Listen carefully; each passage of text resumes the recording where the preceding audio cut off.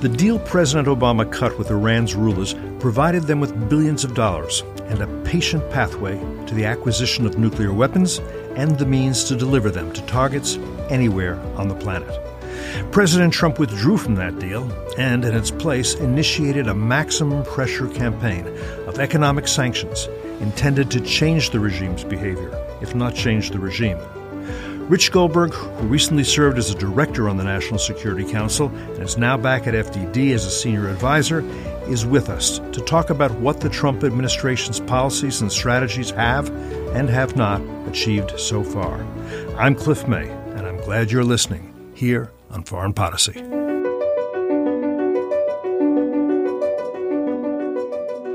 Either the U.S. enforces some rules in the world, or there are no rules. Every U.S. president has tried to diminish tension with Russia, has reached out to the Russians. Most of those have failed, especially when Vladimir Putin became the leader. They're still killing guys who joined the jihad in 1979 or 1980 or 1981. Are still in the game. We are seeing a ramp up in North Korean cyber capabilities over the last decade. Iran is basically putting forth these claims of nuclear innocence, that they are doing nothing wrong, that there are no violations, and that's just factually not correct. I am fearful for what happens to Turkey now.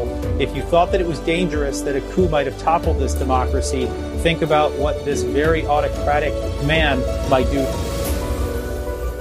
Let's start talking about your role. Tell us what you started, what you worked on, what you did, how that changed over the time that you were there. Yeah, so I was brought in as the director for countering Iranian weapons of mass destruction. And so I worked in the Counterproliferation Directorate. At the time, Senior Director Tim Morrison, and then a former FDD alum as well, now Senior Director Anthony Ruggiero. And so that directorate covers the entire world as far as proliferation concerns, both nuclear, missile, chem, bio, conventional arms transfers, and then pandemics like we're dealing with right now, all in this one very important functional directorate. And depending on the area of the world that you're working on, you work with these regional directorates very closely. And so for Iran, we would work obviously with the Mideast Directorate and their Iran team.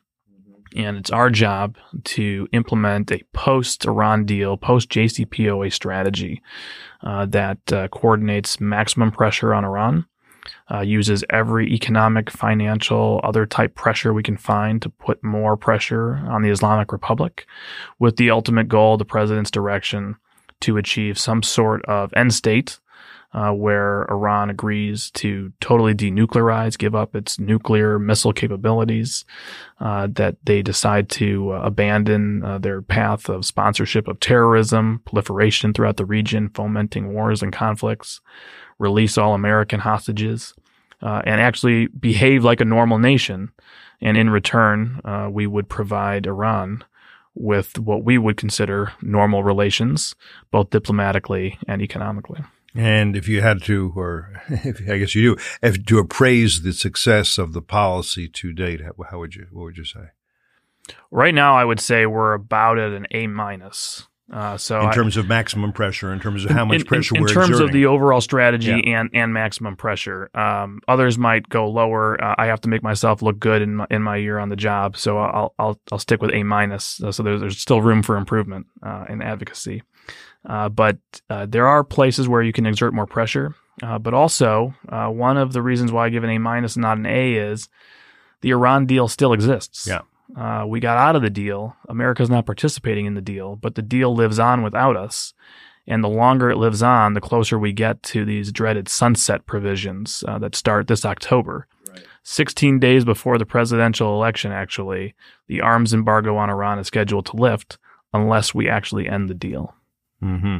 And of course, Iran, the Islamic Republic of Iran, has made no concessions as a result of the maximum pressure campaign, whatever level so far. Now, of course, that doesn't mean we'd be better off sending boatloads or aircraft filled with money over to them, as I think we were in the previous administration, in the hope to buy or at least rent their acquiescence for a time. And as you say, the sunset provisions, the restrictions on the Islamic Republic of Iran begin to disappear as of this year. It's really quite remarkable. And at the end of the day, if they have not done what we want, which is to nuclearize, I don't think people realize this because President Obama said, no, I've stopped them from getting nuclear weapons. They act in truth with the sunset provisions. Eventually, they get the key to the nuclear weapons club like anybody else. All that's correct, right? All that's correct. Patient pathways to nuclear weapons, as Mark Dubowitz likes to say. Which a lot of people don't seem to this day, seem to understand. They still think the JCPOA stopped rather than simply delayed, not for a terribly long time, this regime's access to nuclear weapons and the ability to deliver them anywhere on the planet, actually. I suppose that what Obama was thinking of is that this regime, once it has more money, once it sees how wonderful it is to have good relations with the U.S., it'll moderate, it'll mellow, it'll liberalize. I'm sure Khamenei will think less about taking over the Middle East, destroying Israel, death to America, and more about 401k plans and the best darn healthcare system in the Middle East, North African region. Am I wrong in suggesting that was his theory? No, I think that's right. I've only heard two different theories presented of why the Iran deal was good from the Obama administration's perspective. The first one, and these are all sort of what they'll say in private. The true believers believe exactly what you just said, and that is this is the first step in really normalizing, thawing our relations. Iran doesn't actually want to use nuclear weapons. They just want the threat of nuclear weapons for their leverage.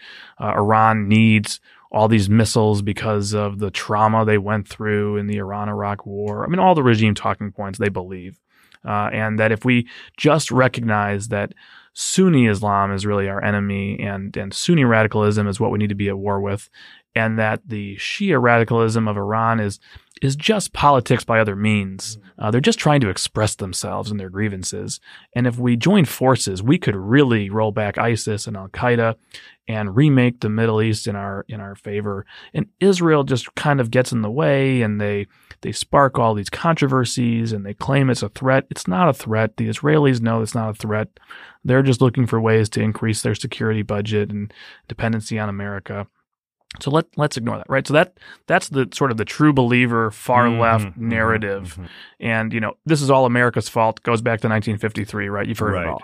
Right. 1953, because there was the Mossadegh was brought down in a coup, and the U.S. had some hand in it, probably not as much as people think. It wasn't like the CIA brought. Anyhow, we won't go into all that. Yeah, but the idea is they have grievances. They have legitimate grievances. Yes. If we address their legitimate grievances, they'll be our friends. And as you say, Shia jihadism is very different from Sunni jihadism. Why, I don't really understand. Hezbollah is a terrorist group, but people don't. And listen, they just need breathing room. We never heard that before. The alternative view, right? They would say, yeah, we get it. It's not a great deal, but we just need to buy some time to see if the supreme leader will die in the interim, and then see what happens next. Right. We're just kicking the can. And we're buying ourselves some time.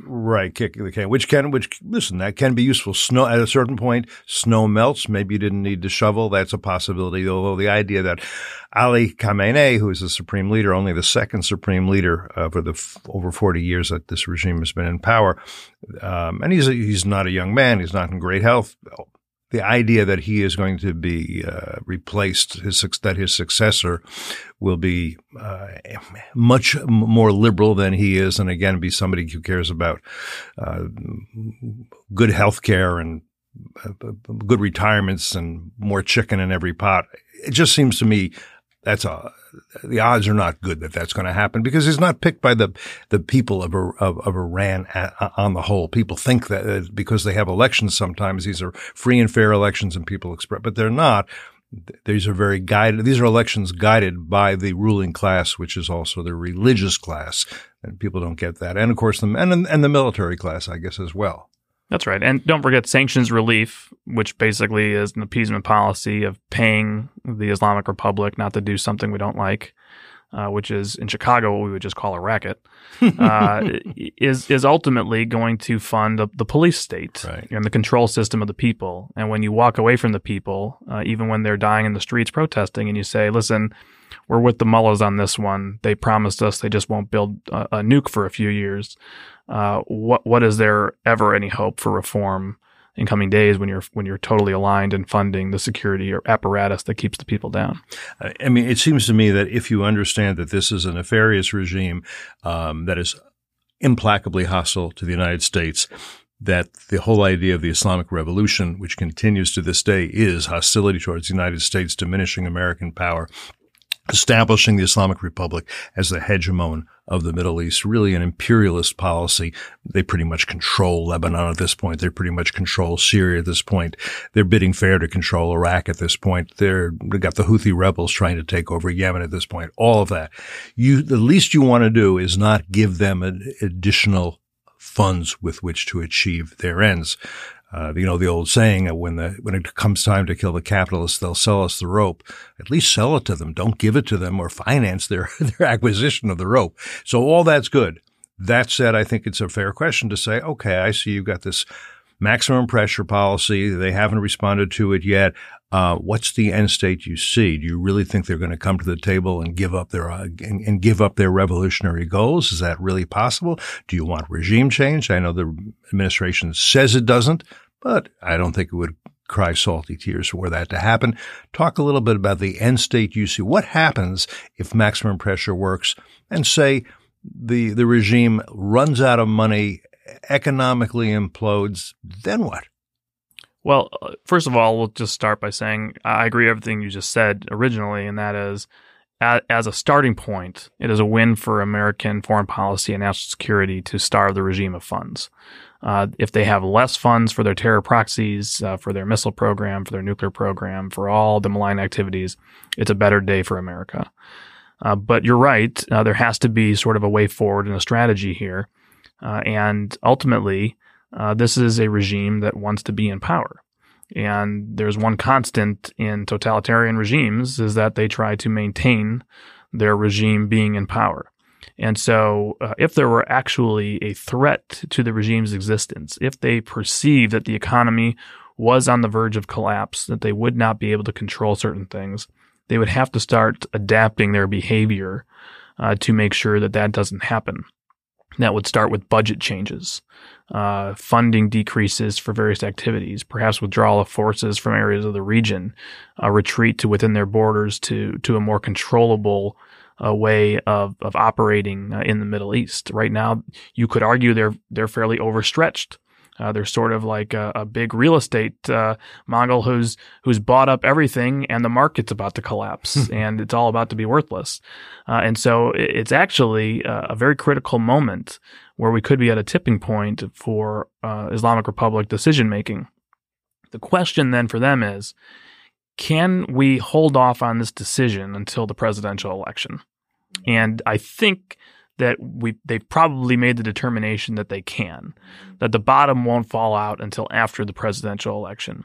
It's very tenuous. They've made some very painful decisions already. We saw the riots break out after the gasoline decision. There are others they're going to have to make to keep the payments going to the pensioners and to the banks and others.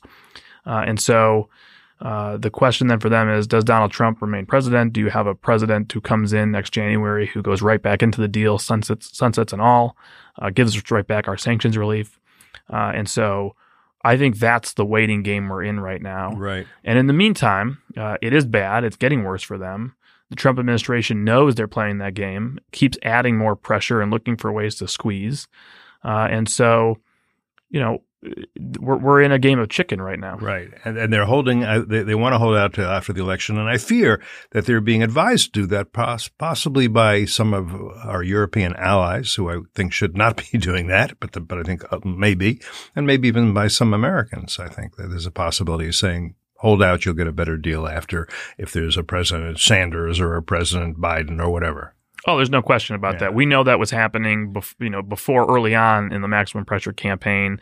The president has not been shy about tweeting about John Kerry and others meeting and talking to Iranian officials. We've seen the phone calls, on display between the Iranian foreign minister, in-person meetings now as well with members of Congress. Obviously, he does interviews. There's an active influence campaign that goes both ways. to coordinate policy behind the scenes between some in the U.S. and with the Islamic Republic.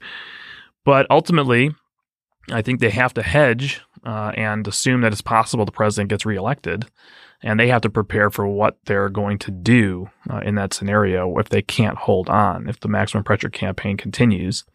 The president's restoration of deterrence with the Soleimani strike, with showing the Islamic Republic he's willing to use force if they attack the United States, also further puts them in a box where they can't continue to use their proxy forces and potentially kill Americans as a political tool to undermine the president back at home, because they actually now have to take into account the possibility that that will end their own regime by military force. And so they're in a box. They use all kinds of tools to get out of it: nuclear escalation, all these different terror attacks through proxies on our allies, try to attack oil, see if they can't spike the price of oil. Nothing has really worked for them. They are much worse off today than they were when the president took office.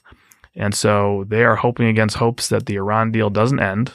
They get to keep their sunsets. They get to start buying, importing conventional arms from Russia and China. They stay on path for a UN-sanctioned pathway to nuclear weapons, and that there's a different president who brings back sanctions relief. That's their hope. Dig a little bit deeper into the killing of Qasem Soleimani. We mentioned that there's the religious ruling class in the country for 40 years. That is the system. The imams, and not all imams, only some of the imams, the Khomeiniist imams, they rule the country. But hand in glove with the military, Qasem Soleimani, who was the head of the Quds Force, which is the expeditionary force of the Islamic Revolutionary Guards. He was the military leader. From all I think we know, he was very close with Supreme Leader Ali Khamenei. We saw Ali Khamenei cry at his funeral. You don't see, I don't think in all the years I followed him, about 30 years, I've seen him cry before on that. Now, there are those, of course, in Congress who are saying we're not going to let the U.S. we're not going to let Trump do something like that again. That hasn't succeeded, but there's been an effort. Also, I think you'd agree, killing Qasem Soleimani, somebody who is responsible for the deaths of thousands and thousands of people in Syria, Americans and others, somebody who I do not believe was in Iraq at that point to have dinner and a movie with a friend. I think we had been attacked at our embassy. We've been attacked at bases. But President Obama would not have done that. I don't think President Bush would have done that. I'm not sure any other president, but this president would have said, yeah, go ahead. Let's take this guy out. He's guilty of a lot of crimes. He poses a threat to us. I want to show them that we're not a paper tiger. We're going to do that. Talk just for a second about how this changes their calculus. This changes the equation. Assuming it does, assuming it's not seen as just a one-off. Well, I think that's exactly right. And if you think about the Bush administration, the Obama administration, and the Trump administration, all three administrations had a stated policy of trying to negotiate with the Iranians to get them to give up their nuclear ambitions. The Bush administration did that in various venues for years, did not work out well. The Obama administration obviously did that, tried to, then it did it in quiet, and then obviously the Iran deal was a horrible mistake. And the Trump administration says that their policy is to negotiate as well. And the Iranians claim they've had outreach multiple times of President Trump wanting to talk. And so, one of the questions then is, when you're in this posture of wanting to negotiate and you're trying to get a deal, all your advisors are going to say, don't do anything too hostile. Don't do anything too provocative. It's going to ruin our chance to get the negotiation going. It's going to ruin our chance. And you have to imagine that's a big piece of what was said to President Bush when the opportunity presented itself. That's obviously what had to have been in President Obama's thinking in trying to get a deal going, and ultimately the JCPOA. And the fact that the Trump administration and President Trump himself says, you know what, I think they're more likely to negotiate with me if they see that I'm not going to take it and that I'm not going to let this terrorist run around and threaten Americans. I'll negotiate with them, but if they try to kill us, they're dead first. I mean, what a powerful message when you're dealing with an authoritarian, totalitarian, radical regime like this. And it's just a sign, everybody ridicules the president. Oh, he likes authoritarian leaders. Oh, he really, cozies up to them. No, I actually think he just understands how they operate. And he tries to demonstrate American strength in response to gain respect. And I don't think you gain respect by sending love letters to the supreme leader. I think you gain respect by saying, we are America, we have might, and we will make right if you make us. So in the few minutes we have remaining, Rich, what else should we be doing? What else would you now advise the president to do? This problem is still very much out there. He may have limited time. He may have another 4 years. What else should we be doing? Well, I would say set yourself up for success in a second term to make sure that you get the negotiation you want on your terms, or possibly even get it before Election Day if the maximum pressure gets to them before that. And then also protect our national security just in case there's actually somebody who comes in who says, I want to go right back into the deal, no preconditions, give them everything they want. That would be a disaster, obviously, for American national security. How do you do that? Well, first of all, let's continue to take maximum pressure to a 10. There are additional sanctions we can impose right now to get there. The entirety of Iran's financial sector is actually not subject to sanctions. It's an amazing thing. People know famously about our financial warfare and our banking sanctions and how effective they are, the Central Bank of Iran sanctions. But we continue to use a policy of the scalpel in these cases where we only impose sanctions on individual banks, not on the sector as a whole, which leaves a whole lot of banks open for business and potentially for abuse. Certainly an undermining of the maximum pressure campaign if your policy is economic pressure. And so to impose sanctions on the entirety of the financial sector of Iran would disconnect all the remaining banks from the SWIFT international banking system, would lock down all of Iran's remaining overseas accounts that might still be available for quote-unquote legitimate trade, and would really take the pressure up to the next level. Also imposing sanctions on the Tehran Stock Exchange would be an incredible message. A lot of the supreme leaders' businesses are being listed on that exchange. A lot of companies that are involved in missiles and other terror activities are listed on that exchange. We've already hit the National Development Fund of Iran, the Sovereign Wealth Fund with sanctions. We should do the same for the Tehran Stock Exchange as well. More strategically speaking, we need to delegitimize and finally dismantle the Iran nuclear deal. We haven't done that. And, the president 4 years ago went to AIPAC, and in his speech, he said, my number one priority will be to dismantle the nuclear deal. Now is the time to do that. How do you do that? Well, the nuclear deal legitimized Iran's illicit nuclear infrastructure. It let them whitewash all of their past work that they've never accounted for on nuclear weapons, all of their different programs that are obviously capabilities to have in waiting if they want to pursue nuclear weapons in the future, and allowed them to keep their capabilities intact, and then also endorsed international support for that program to further legitimize it. These are the so-called nuclear waivers that you hear about. These international support programs to allow Russia, Europe to come on in and say, yeah, this is a perfectly peaceful program. We absolutely want you to have peaceful nuclear energy. We're going to help you in all these different ways. And then, of course, the nuclear deal is enshrined by a Security Council resolution that locks in all of the sunsets we've talked about. It's not just in the piece of paper JCPOA, they're in the Security Council resolution. Kill the nuclear waivers. Delegitimize Iran's nuclear program in its entirety, and make them fully account for all of their past activities before they get a screwdriver related to a nuclear energy program. And then at the same time, go to the Security Council, use your right under the resolution to snap back all international sanctions on Iran, end the deal, collapse it, make Iran have to negotiate a new one with whoever is president after November. Sounds like a plan.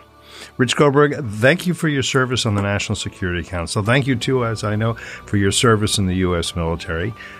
And we're thrilled also to have you back here at FDD working on all these issues. And we'll have you also on this program again. So thanks again for being here today. And thanks to all of you listening today. You're here on Foreign Policy. Thank you for listening to Foreign Policy. If you found the program worthwhile, we suggest you subscribe to Foreign Policy on iTunes, Spotify, Google Play, Stitcher, or wherever you prefer to listen to your podcasts. If we could be doing better, tell us. Send us your feedback, your questions, your ideas. foreignpolicy@fdd.org. For more information about this episode and others and about our distinguished guests, visit us online at fdd.org. Until next time, I'm Cliff May, and you've been listening to Foreign Policy.